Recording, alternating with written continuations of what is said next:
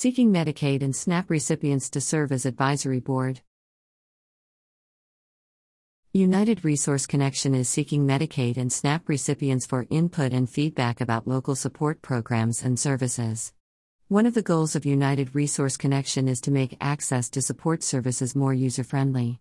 One of the ways we do this is by providing more than phone numbers and addresses to area service providers, but also direct links to application forms for those services, to facilitate quicker access to care. We also provide a social service news channel, online and via e-newsletter and podcast, to alert social workers and service recipients about new resources and changes in application protocols, as well as commercially available discount programs for low-income individuals and families.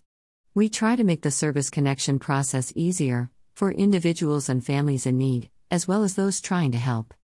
All that being said, systemic improvement requires input and feedback from those being served. Medicaid and SNAP recipients are eligible for many local services and discount programs. They may not know some of these services and programs even exist. It is our hope that we can learn from Medicaid and SNAP recipients what are the most frustrating dynamics they deal with in accessing various services. This information will help direct our focus in several ways. First, in cases where frustration was the result of gaps of information about an application process, we can better work toward filling those gaps for the public in our news feed.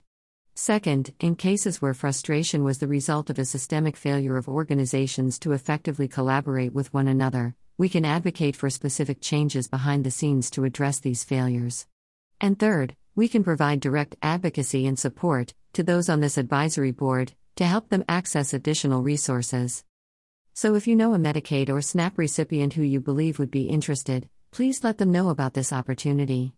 By using one of the sharing buttons at the top of the written version of this bulletin, you can send a copy of this article directly to them. If you are a Medicaid or SNAP recipient who would like to join our advisory board, please contact us. Simply state in your message to us your interest in participation on the advisory board, and we will respond with more information. Like most nonprofit boards, the advisory board is a volunteer position, not a paid position. Communication with those who volunteer to serve on the advisory board will be via phone and email. Those who are comfortable with video conferencing will also have that option. As mentioned previously, participants will be asked to share their stories of frustration about various aspects of the service connection process. We will not publicly share the names of any participants publicly or outside our organization. As was previously mentioned, we will also help advisory board members identify and access additional resources to help them and their family. While we have a policy that does not allow solicitation for donations by organizations whose resources and services we feature on our news feed, we occasionally exempt ourselves from this rule, and this is one of those few occasions. If you would like to support our efforts to form this advisory board, you may do so by making a tax-deductible contribution to our organization. We have a donation portal available online, along with instructions on other ways to donate. All donors who support this initiative will receive an annual report on our advisory board findings. You can find links to the donation button and the contact information mentioned in this episode with the written version of this story on our website at cincinnati.unitedresourceconnection.org. You've been listening to the Hamilton County, Ohio Social Service News on Apple Podcasts. If you have social service news to submit to this podcast, visit cincinnati.unitedresourceconnection.org.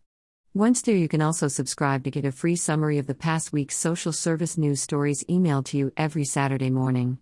So visit us online to discover more social service news and resources.